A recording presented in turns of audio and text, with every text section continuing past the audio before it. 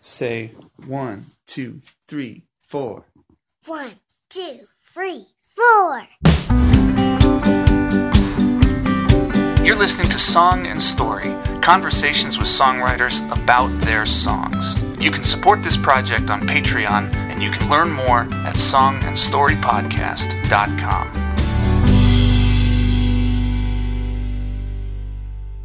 One of the most iconic songs ever written is Don McLean's American Pie. It's a nearly 9-minute ode to music, life, history, culture, community, and time. In 2015, McLean actually sold at auction for $1.2 million, 18 pages of manuscript containing the original lyrics and notes for the song. He said, quote, "I thought it would be interesting as I reach age 70 to release this work product on the song, so that anyone who might be interested will learn that this song was not a parlor game. It was an indescribable photograph of America that I tried to capture in words and music, and then was fortunate enough, through the help of others, to make a successful recording." End quote. Leading up to the auction, McLean was asked if he had any advice for aspiring songwriters, and this was his answer. Quote, "I would say to young songwriters who are starting out to immerse yourself in beautiful music and beautiful lyrics, and think about every word you say in a song." End quote. Since Don McLean is not this episode's featured artist, I will now stop talking about Don McLean and start talking about Michelle Mandico. Michelle is an artist through and through. She dances, she paints, she writes, she sings, she sculpts. If you're unfamiliar with her work, her music is moving. Her melodies are mesmerizing. Her lyrics have depth, and her voice is pure. This song of hers that you're about to hear is, in a sense, her own indescribable photograph of America, her own musical ode to life, history, culture, community, and time. With beautiful music and beautiful lyrics, it's the kind of song that makes you want to think about every word she's saying. I'm Michelle Mandico. I'm from Colorado Springs, Colorado, living in Music City, Nashville, Tennessee. This is the first song off my 2018 album, Ptarmigan. It's called Water Bearer.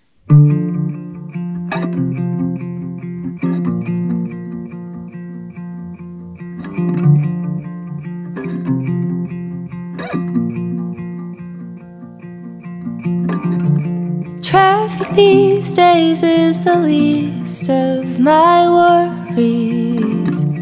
I'll arrive when I arrive. Threat of downpour in Memphis, Tennessee, but I'll make it just the same. I don't need it to be easy.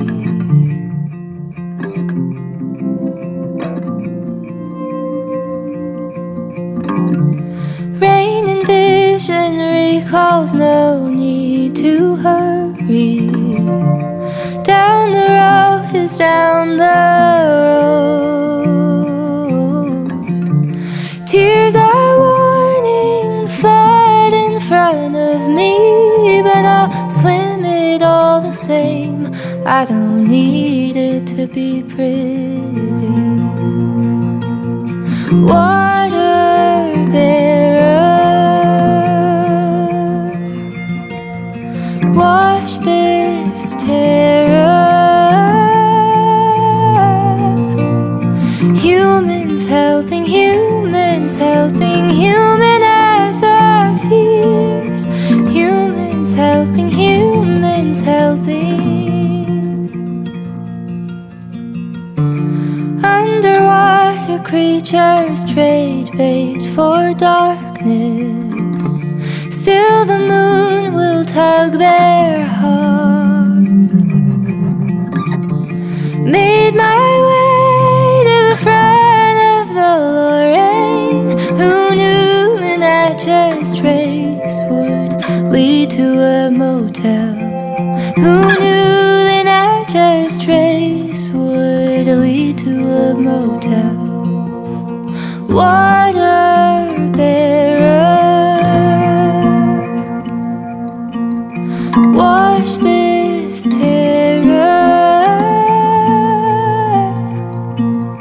Humans helping, humanize our fears.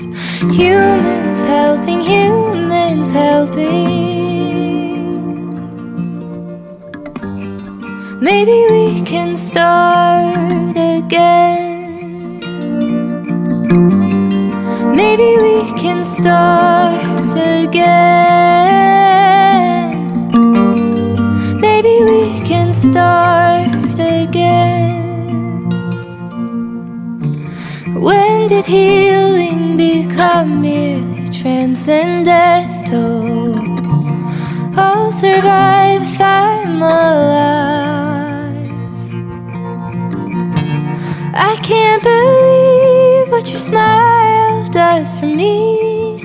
I'll let it go the same. I don't need to hold it with me. Water bearer,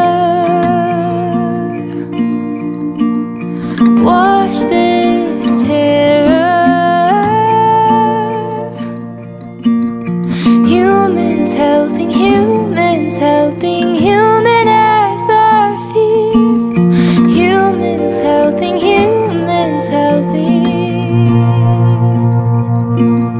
Water bearer, wash this terror. Humans helping, humans helping humans.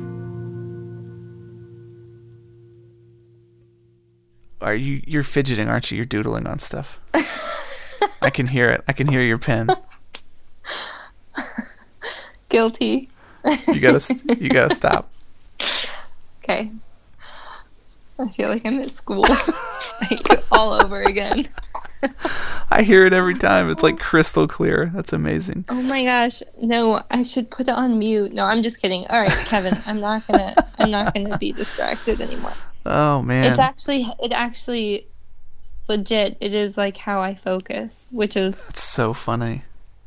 a challenge. I mean, it's a thing. I think if you ask a group of kids, at least a couple of them will probably say that it helps them to create or move when you're listening. Just as like a focusing technique. But I can focus without that. Okay. That's really funny. It's not a huge deal if you're doing it when I'm talking because I can mute your audio when I edit it. But But still don't do it because then I hear it and it doesn't help me focus. Okay, right. I understand.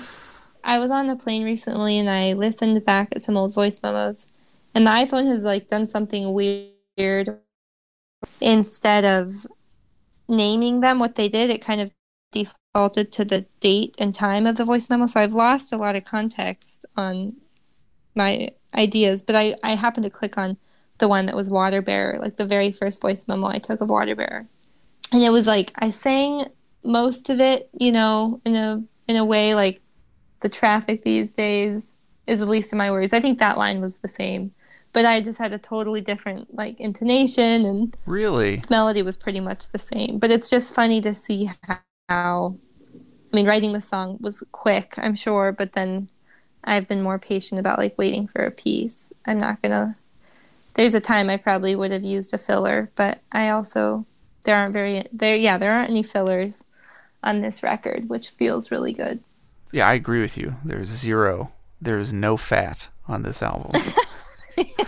That's amazing. So getting into the song here, it's a phenomenal first track, and you sing it in a way that makes the listener kind of have to work to understand what you're saying. It's not that you don't articulate it. The way that you string words together melodically, I really appreciate it because it requires, I guess, an active level of engagement. And so it was, I listened to it several times before I realized what you were saying in the chorus, which is humans helping humanize our fears. What do you mean by that? I don't know if that's necessarily the best place to start. Jump right in. Is it best to start there, or should we kind of lead up to it? We're there, so let's talk about it. This song is about relationship with oneself. It's about relationship with others. It's about relationship with our fears and relationships to the things we love. Ultimately, this song is about relationship because it's calling all people, good, bad, every person, is a human. So it calls this like oneness, humans helping humans, and then to humanize a fear. Fear is so daunting, and it's so provocative, and it's paralyzing, and it can kind of take its own path into your life. And I think as an artist, fear shows up often. And one thing about fear is that it keeps you moving. So there is a lot of movement and shifts in this song, but the chorus is rather simple. And when we seek help from others in a dark place, we have to become those fears to empathize with those fears. And I don't mean become the fear, but you really have to listen, because we're all struggling with the same elements. So is that what you mean by humanize then? Is it a reference just to empathy? Yeah, and I think it's also this searching for something that makes sense, Sure. Fear doesn't make sense. There's a lot to fear that's not real.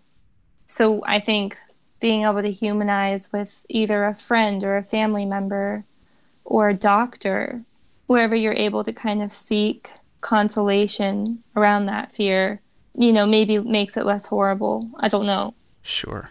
It is so vague. It's I couldn't really get more vague than that. And that's something. Well, that's okay. And that's what is interesting to me about the song, is that the chorus has this kind of general communal call to it, so to speak. Mm-hmm. But there are a lot of particulars in the verses. The way the song begins, traffic. Traffic these days is the least of my worries. I'll arrive when I can. I don't know how particular that line is to, if that was a specific incident where you were sitting in traffic or something, but I've definitely had that thought before. On any given day, especially when I lived in DC, where the traffic is horrible, and every time I go back, I just get mad and swear a lot. But it's one of those things that sometimes you have days that put everything into perspective, and when you put the tragedies and the pain that exists in the world into perspective, then traffic is the least of our worries. Totally, yeah. That lyric definitely came from a specific time of being in traffic, and I just remember I left somewhere and I wasn't on any particular schedule, and so I didn't even really know what time it was, but it was kind of not an unplanned trip.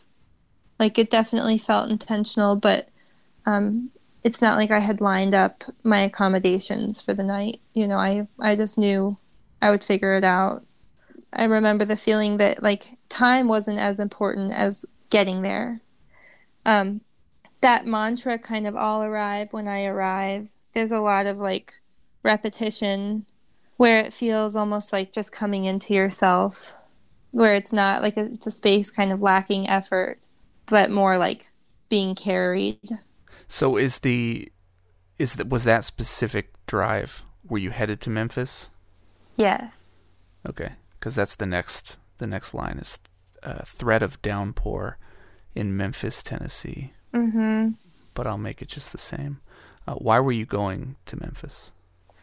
I was going to check out one of the possible places that I was going to record, I already had chosen my engineer, and he was based out of like Memphis area. And I asked him what one of his recent projects, where that one was recorded, because I really liked the sound of it. And he let me know it was the studio in Coldwater, Mississippi.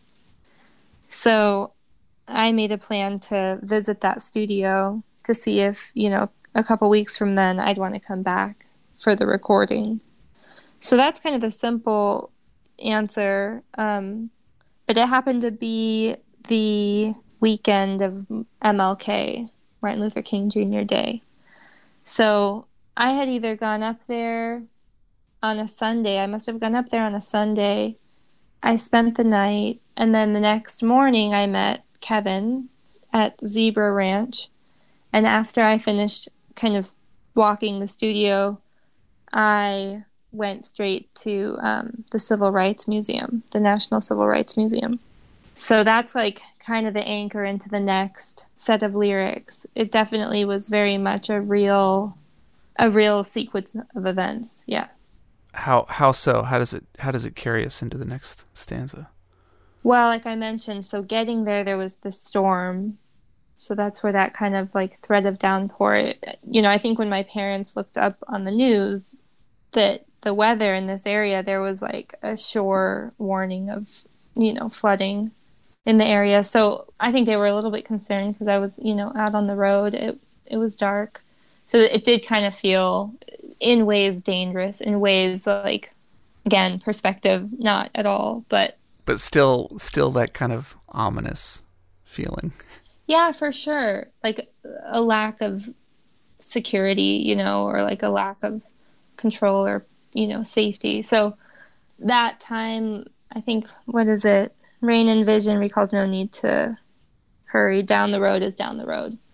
And then I think it's, yeah. Go ahead. You can remind me. Yeah, no, down the road is down the road. Is that kind of your version of I'll arrive when I arrive?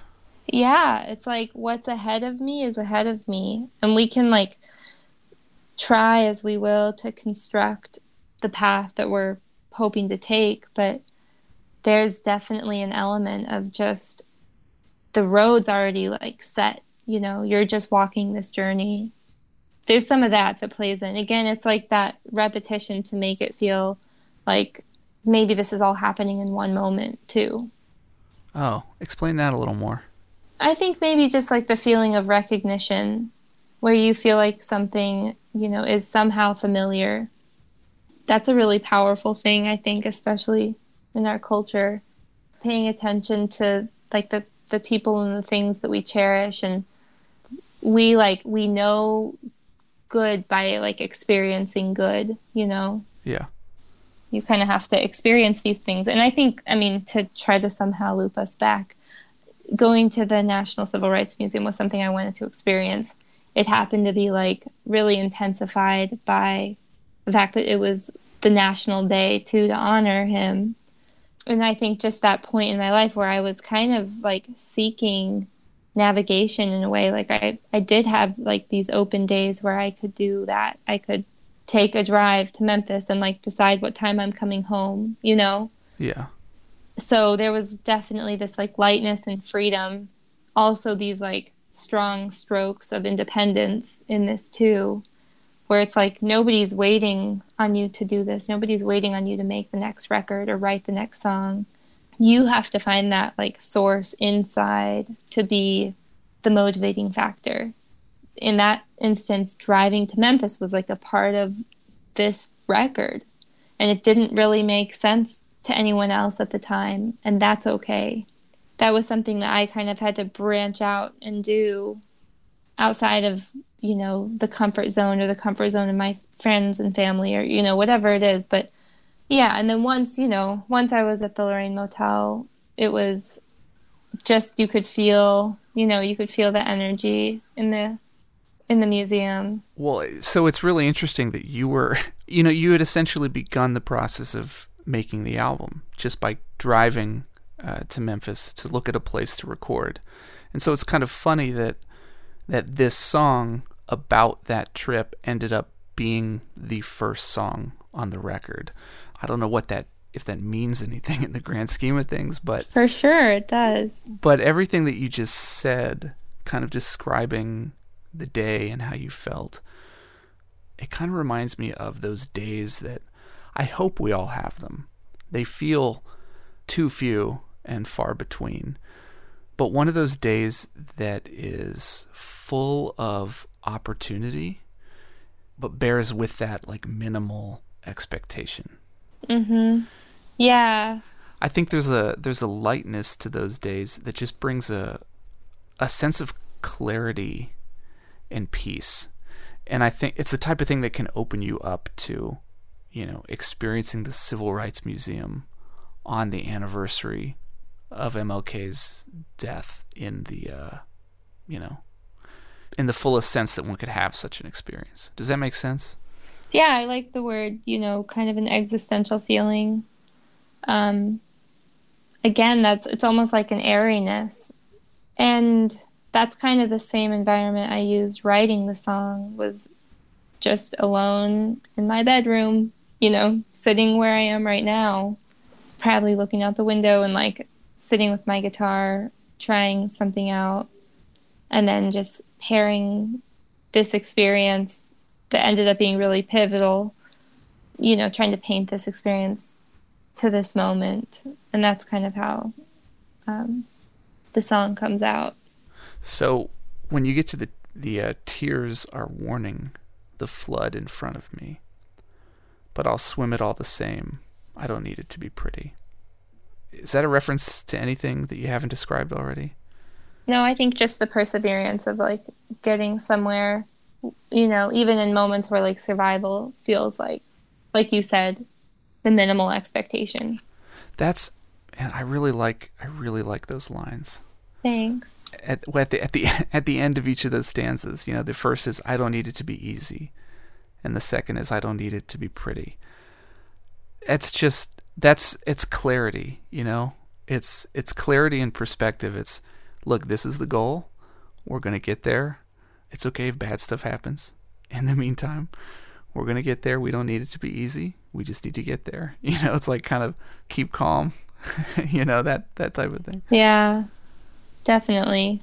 So that rolls us into the first chorus, which we've already kind of talked about a little bit. But is the water bearer is it a being? Is it a person? is it an idea? Oh, that's so funny. Well, water bearer, I guess, of the ones you just listed, is closest to, maybe a being, but this is the Aquarius sign in the zodiac. Okay. Ultimately, it's a constellation, and it means, water barrier or cup carrier. The water bearer, the reason why like that was the chorus is because, anytime we encounter water, there's kind of this opportunity for healing and cleansing and renewing, So I think that is kind of a thread that I wanted to touch on, because it can easily get overlooked, but really sharing in this idea of bearing water, bearing peace. And even being empathetic. For sure, that's sharing yourself with another person is a form of bringing them the water, of giving them something to drink, helping them cool off, helping them clean up. Right. Our earth is like fueled by water. Every single thing needs water to survive. It's so basic, but then it's like, eliminate water, everything's going. Maybe not the deserts. No.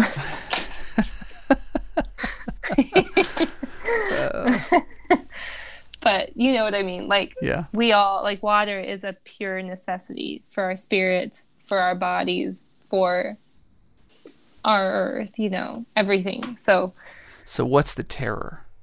Wash this terror. Is it a specific? Yeah, that's like the stuff you're witnessing in the National Civil Rights Museum. You're like walking through terror. You're also walking through a lot of perseverance, and you're seeing achievement and progress. But what you're reading about and what you're seeing is like as bad as it gets. And then to think that that's not the first time that happened. There's still, like things that terrorizing are still happening. I mean, we're always hearing about something violent, always hearing about something that's confusing. It's just like it's a lot to process. It's a lot of turmoil. There's a lot of war. There's a lot of loneliness, What kind of struck you the most about being in the museum?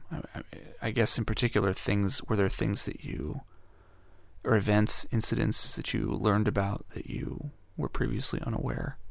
I think walking through, it was just very dark. I remember like most of the museum was like in a dark tunnel feeling, or just, black walls. And it was like the art was lit up, and the like panels of text were lit up. But I think the part I really was struck by was walking around that motel room balcony. And that's the actual structure and place that it happened. And you just... Oh, where he was shot. Yeah, he was like shot on the balcony of this motel, the Lorraine Motel. So, yeah, I think just a heavy moment to think of all of the things that he endured, like people tried to blow up his house, like he was around riots, and who would have thought that it was a simple moment, like, such an unprotected, vulnerable moment on his end that somebody would be like out to commit terror and violence. Do you think there's something to the way that it's set up? I mean, you described it as almost the whole thing feels like a dark tunnel. To me, I mean, watch, I could go back and it's like all colorful or something, but the feeling was all black, yes. Okay, and it felt like a tunnel. And it felt like a tunnel. I mean, you know how museums are structured kind of like a maze to maximize like surface area? Yeah. So anyways, yeah, you're walking like, in and out of things. But do most museums feel like a tunnel to you? I don't think so. I think, it depends on the museum. This one, you could just tell they were like packing a lot into this museum for good reason. Well, see, then that's what fascinates me about it. And I think it gives a little insight into how you perceive things. On one hand, you say, I mean, it's kind of structured like most museums, but you also, when you go into most museums, you don't really feel like you're in a tunnel. But you felt like you were in a tunnel this time. Mm-hmm. And that, I think, fits perfectly with the theme of perseverance that you're describing, because that's the analogy, that's the metaphor that we always use, is there's a light at the end of the tunnel. Yeah, that's interesting. I like that a lot. Well, thank you. As far as I'm concerned, it was your thought. Like intellectual property. But it was your thought that you didn't even really know you had, and I helped you articulate it. We'll call it both of ours. It's interesting that, before everything was reduced to efficiency and what's economic, a lot more thought was put into architecture. And I just think the way you described the museum was really interesting and fits perfectly with the themes that you kind of put forth in the song. I know I was kind of in a hurry, and I probably had tunnel vision trying to get to see the motel room, and I was like on a schedule actually. So I know I'd like to spend more time there eventually. Is the museum set up so that it kind of ends, so that your natural tour of it kind of ends at the Lorraine Motel? I think so. Yeah. So what was that like? Man. Again, it's kind of a blur in my memory. But I mean, you definitely are building up, you're, reading things, you're seeing information on transportation, and you're, trying to absorb all this history, and then you kind of get to the hotel room or motel room, and everything just seems really simple and normal. I think there was something kind of strange about that. But is the room kind of set up to look just how it was when it happened? Is it something they haven't really touched, or they've kind of replicated the feel of it? No, that was my understanding, was that it was set up and not really touched. Oh, they never touched it. Right. It feels like a replica of the room exactly. Okay. Yeah. Man. Coming out of the first chorus, underwater creatures trade bait for darkness. Still the moon will tug their heart. Underwater creatures trade bait for darkness. I'm inclined to just kind of muse and think out loud about that line. Yeah. Because I can't tell if it's just an observation, if it's a prompt, if it's meant to be portrayed as a good thing or a bad thing. You know, like underwater creatures that love the darkness, they live in the darkness is their home. But they'll trade it if they see something a little bit more enticing. If you hold out some bait. So is this like, are you saying this in a good way or a bad way to kind of like lure these den dwellers out of the darkness? Yeah, it's definitely the one of they trade in a temptation for darkness. You know, they would trade bait for darkness, which would be kind of staying like under the waterline, you know? Sure.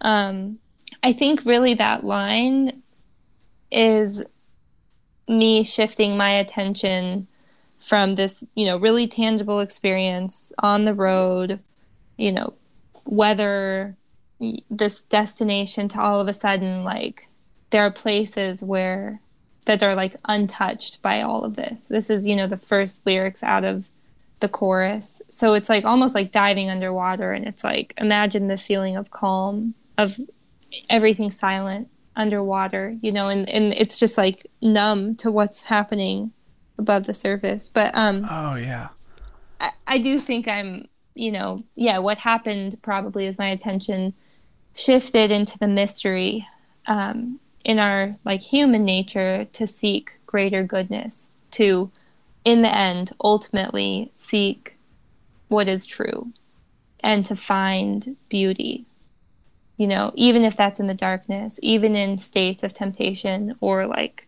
we give way to hope. Still, goodness is what's going to pull us deepest. You know, the moon is like the thing that's really controlling the water. So creatures, you know, are still pulled by something bigger than us. And then, you know, made my way to the front of the Lorraine. I feel like that is, again, we kind of like collapse back into reflection of that day. Obviously, I wrote the song, or at least I wrote that verse later. So, did that answer anything that you asked? Yeah, no, it's just an interesting line. I mean, it's obviously interesting for me to hear your take on it, but on its own, if you isolate it, you could take it in so many directions, depending on what darkness represents in your metaphor. And it seems like if we do that, just as a thought experiment here, if we do that and you look at the darkness that spawned or created or was at the heart, honestly, of the civil rights movement, you know, the whole reason for it, the way people were being treated and mistreated and ignored and dejected. On one hand, I could read that line like, underwater creatures trade bait for darkness, meaning like, no, I'm not interested in your bait. It's much easier for me to sit here and not say anything and let things be the way they are. But then there's always going to be the beauty of the moon. So if the moon is that beautiful thing, if it's that higher ideal that's kind of tugging on the hearts of people that have resigned themselves to be still and silent in the midst of these atrocities and these adversities, this darkness. So that's why I asked about it. Like, that's why I said, you know, I prefaced this question, if you can call this a question, by saying, like, I'm tempted to just kind of muse on this line, because after everything that you've said, it's making me think that there could be so many ways to interpret it. Good. Yeah. I can't remember how you say it in the song. What's the Natchez Trace? Natchez Trace? How do you say that? Yeah, Natchez Trace. What is that? Because the line is, who knew the Natchez Trace would lead to a motel? I think I'm missing a bit of history. It's the path. It was like the main road or parkway that drove through Tennessee, Mississippi. So it goes from Natchez, Mississippi to Nashville, Tennessee, but it was like the main to and from between Memphis and Nashville. Okay. So is this kind of like, who knew that driving down this road? This simple road, exactly, from like little Music City to, blues, rock and blues, Memphis, Tennessee. Who knew that this little like humble path was going to become traveled to see the National Civil Rights Museum, which amazes me too. Not a lot of people know is here. Yeah, from there it goes into the chorus again. Humans helping humanize our fears. And then you just kind of sing it a couple times, right? Maybe we can start again. Maybe we can start again. I sing it 3 times. So there's kind of this importance just through the repetition. And it kind of grows musically too. It's considered the bridge. So in this way, it's meant to link a lot of the troubles from earlier in the song to this more like resolution. And I think I sing, I can't believe what your smile does for me, but I'll let it go the same. I don't need to hold it with me, I think is how it goes. So basically it's saying part of what humanizes our fears is this connection, these like intimate connections that we have with each other. And it's amazing how like one single relationship can change the relationship of so many other things just by like association even. So maybe we can start again. That's definitely this hope that like, yes, in the future, we will continue to help each other. I mean, it's funny, Kevin, because like as I say that, it feels so like basic hippie, like, maybe we can all help each other. But I don't say that like in a negative way. That is really a big piece of my soul, but it also makes sense when you hear it like in a different tone of voice. Oh, sure. Like if you hear a child say that, humans helping, it's just like they get it. There's this innocence to that phrase. And then like, maybe we can start again. Maybe we can make our way back. Yeah, it's one of those lines that it was cliche, maybe the word you were looking for to describe it. Yeah, totally. It feels like, it feels cliche to you because if I just read the words, maybe we can start again. Hold on. I was gonna say there are a million songs that have that line. That's not entirely true. There are dozens and dozens of songs. You need to quit drawing because I can hear that. Oh, that's amazing. I know, right? There are so many songs that at least have that as their theme. That maybe we can start again. But it seems like, to me, like it's most often used within the context of a relationship that has crumbling and the singer is trying to salvage it. Mm-hmm. So not that that's a superficial reason to use it, but you're taking it out of that, isolated relationship between two people. Something that has become almost like a cliche formulation to speak about rekindling love between two people, and you are using it for a much grander purpose, and that being rekindling love between all people. Yes.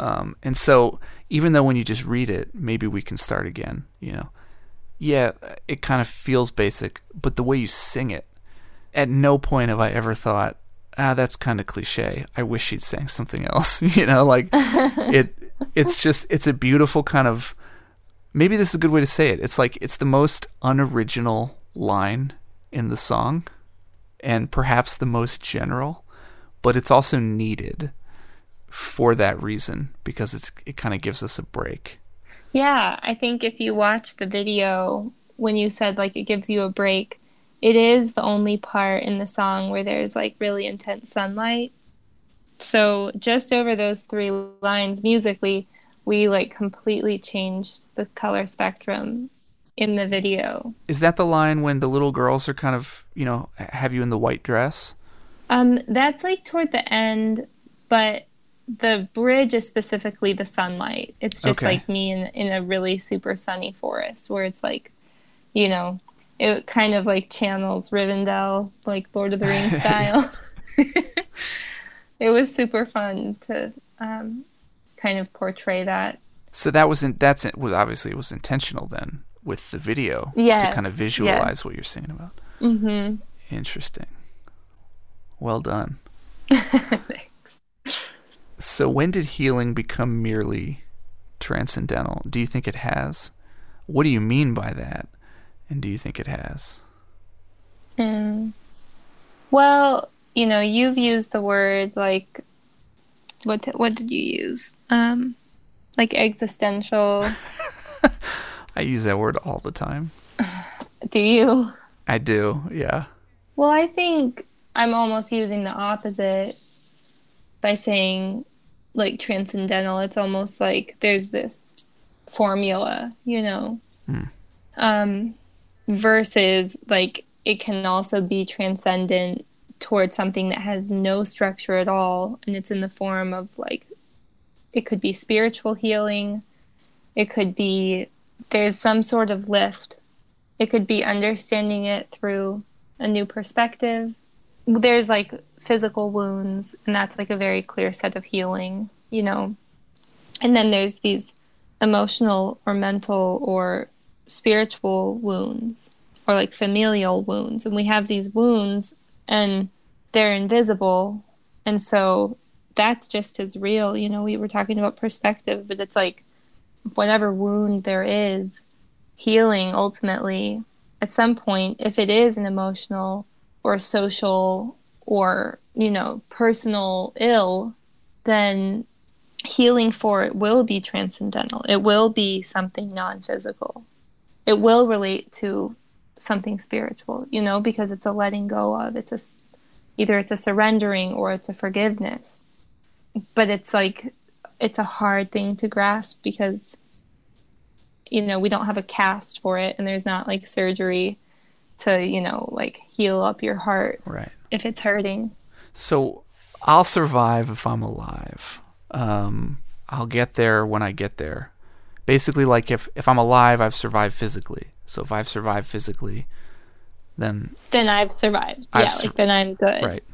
Then you'll be okay. Yep. Mentally, emotionally, eventually. Right. Again, it's that like minimum. Yeah. If all I have to do is survive, like, then ... Right. So I can't believe what your smile does for me, but I'll let it go the same. I don't need to hold it with me. You touched on that a moment ago. But was there a specific you? It can be sparked by someone specific, but I think it is a more collective you. This is classic. This is what I do. I definitely don't often like go out and name what a song is about, or if it's about a person. I definitely am not one to broadcast it. Well, I'm not asking you to name names. So I know you weren't asking me to name names. I was just putting it out okay. there. Yeah, I think that there was somebody in particular who at the time, just spending even a little bit of time with them was really like refreshing and also healing.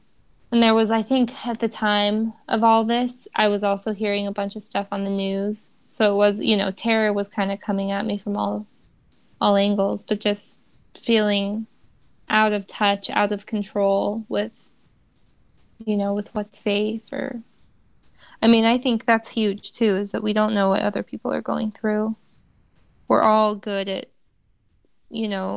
handling what we're handling and putting on a good face and best foot forward and all that. But usually if you have time to sit with somebody and talk with somebody, like we're all carrying something heavy. We're all living and we're all riding our own rhythm. So we have to let it go. I think any journey that you set out on, there's going to be moments of having to let go of what's comfortable or close or safe, beautiful, it's like points you do have to leave that. even in this song, like I do want there to be some sort of release and relief of, just like calling in the support of one another, and that like our best bet in times of trouble is our relationship with others. Even at the end of it, even at the worst of it, the best thing we have still is our like ability to serve and help others.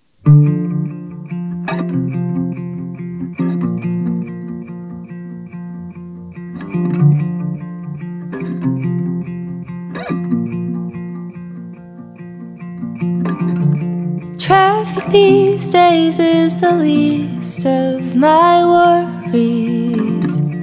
I'll arrive when I arrive. Threat of downpour in Memphis, Tennessee, but I'll make it just the same. I don't need it to be easy.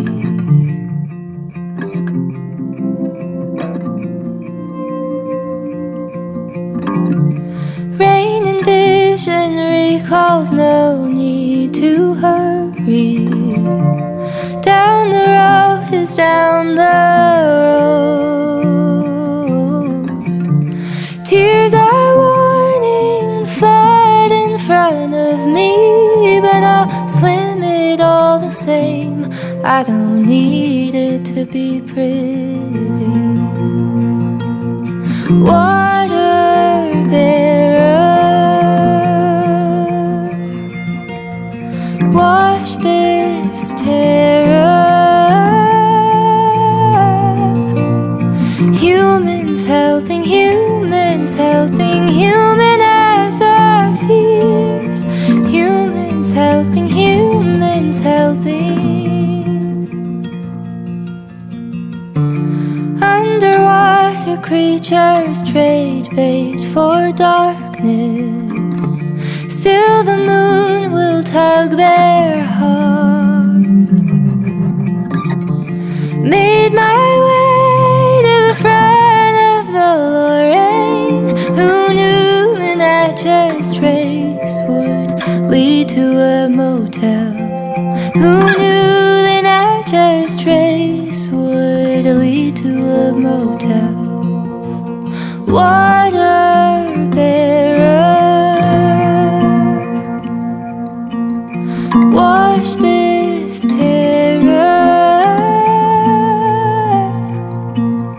Humans helping humans, helping humanize our fears. Humans helping humans, helping. Maybe we can start again. Maybe we can start again. Maybe we can start again. When did healing become merely transcendental? I'll survive if I'm alive. I can't believe what your smile does for me. I'll let it go the same. I don't need to hold it with me. Water bearer, wash this terror. Humans helping humans, helping humanize our fears. Humans helping humans, helping. Water bearer, wash this terror. Humans helping humans, helping humans. If you enjoyed my conversation with Michelle, then I want to let you in on a little secret. I want to tell you how I discovered her music. It was through a movement based in Nashville, Tennessee, called Love Good Culture. As of the release of this episode, Michelle's album Ptarmigan has officially been out and available for 4 days. It's brand new. But I have been listening to it. I have owned a physical hard copy of it for well over a year now. I received an advance copy of this independent artist's unreleased new album because my wife and I are patrons of Love Good Culture. We have been since they launched in 2013. We give Love Good Culture $45 every 3 months, and in return, they send us a big old bouquet of art each quarter. Back in June, we got 2 albums, hard copies and digital, before either of them were officially released. A beautiful print of a painting from a young artist I've never heard of, despite his immense talent, a super cool coffee mug, a book of poetry, and more. If you want to support independent artists and get an awesome bundle of art dropped on your doorstep every season, consider becoming a patron of Love Good Culture. Go to lovegoodculture.com to learn more. As for Michelle's music, it's on iTunes, Amazon, Spotify, etc. You can go straight to her own website, michellemandico.com, to buy music, merch, and to learn more about her creative endeavors. And you can and should check out her beautiful music video for Waterbearer. It's on YouTube. I've included links to all these sites in the show notes on songandstorypodcast.com. You can follow me, Kevin Hyder, as well as Song and Story Podcast on social media. And if you enjoy this podcast, please spread the word, share links, leave ratings and reviews via your preferred podcast platform. Finally, if you'd like to support this podcast financially, I invite you to do so at patreon.com/songandstory. You'll help keep this cultural exploration going and get access to additional content. Thanks for listening. Because you still are, here's a little bonus clip. Oh, sorry. That's okay. Nothing broke. It was just my Nalgene bottle. Okay. How do you feel? I feel fine. I would say enjoy the video because a lot of thought went into that and the dance. You know, that was a big thing. So enjoy the video, share the video, ask me about the video.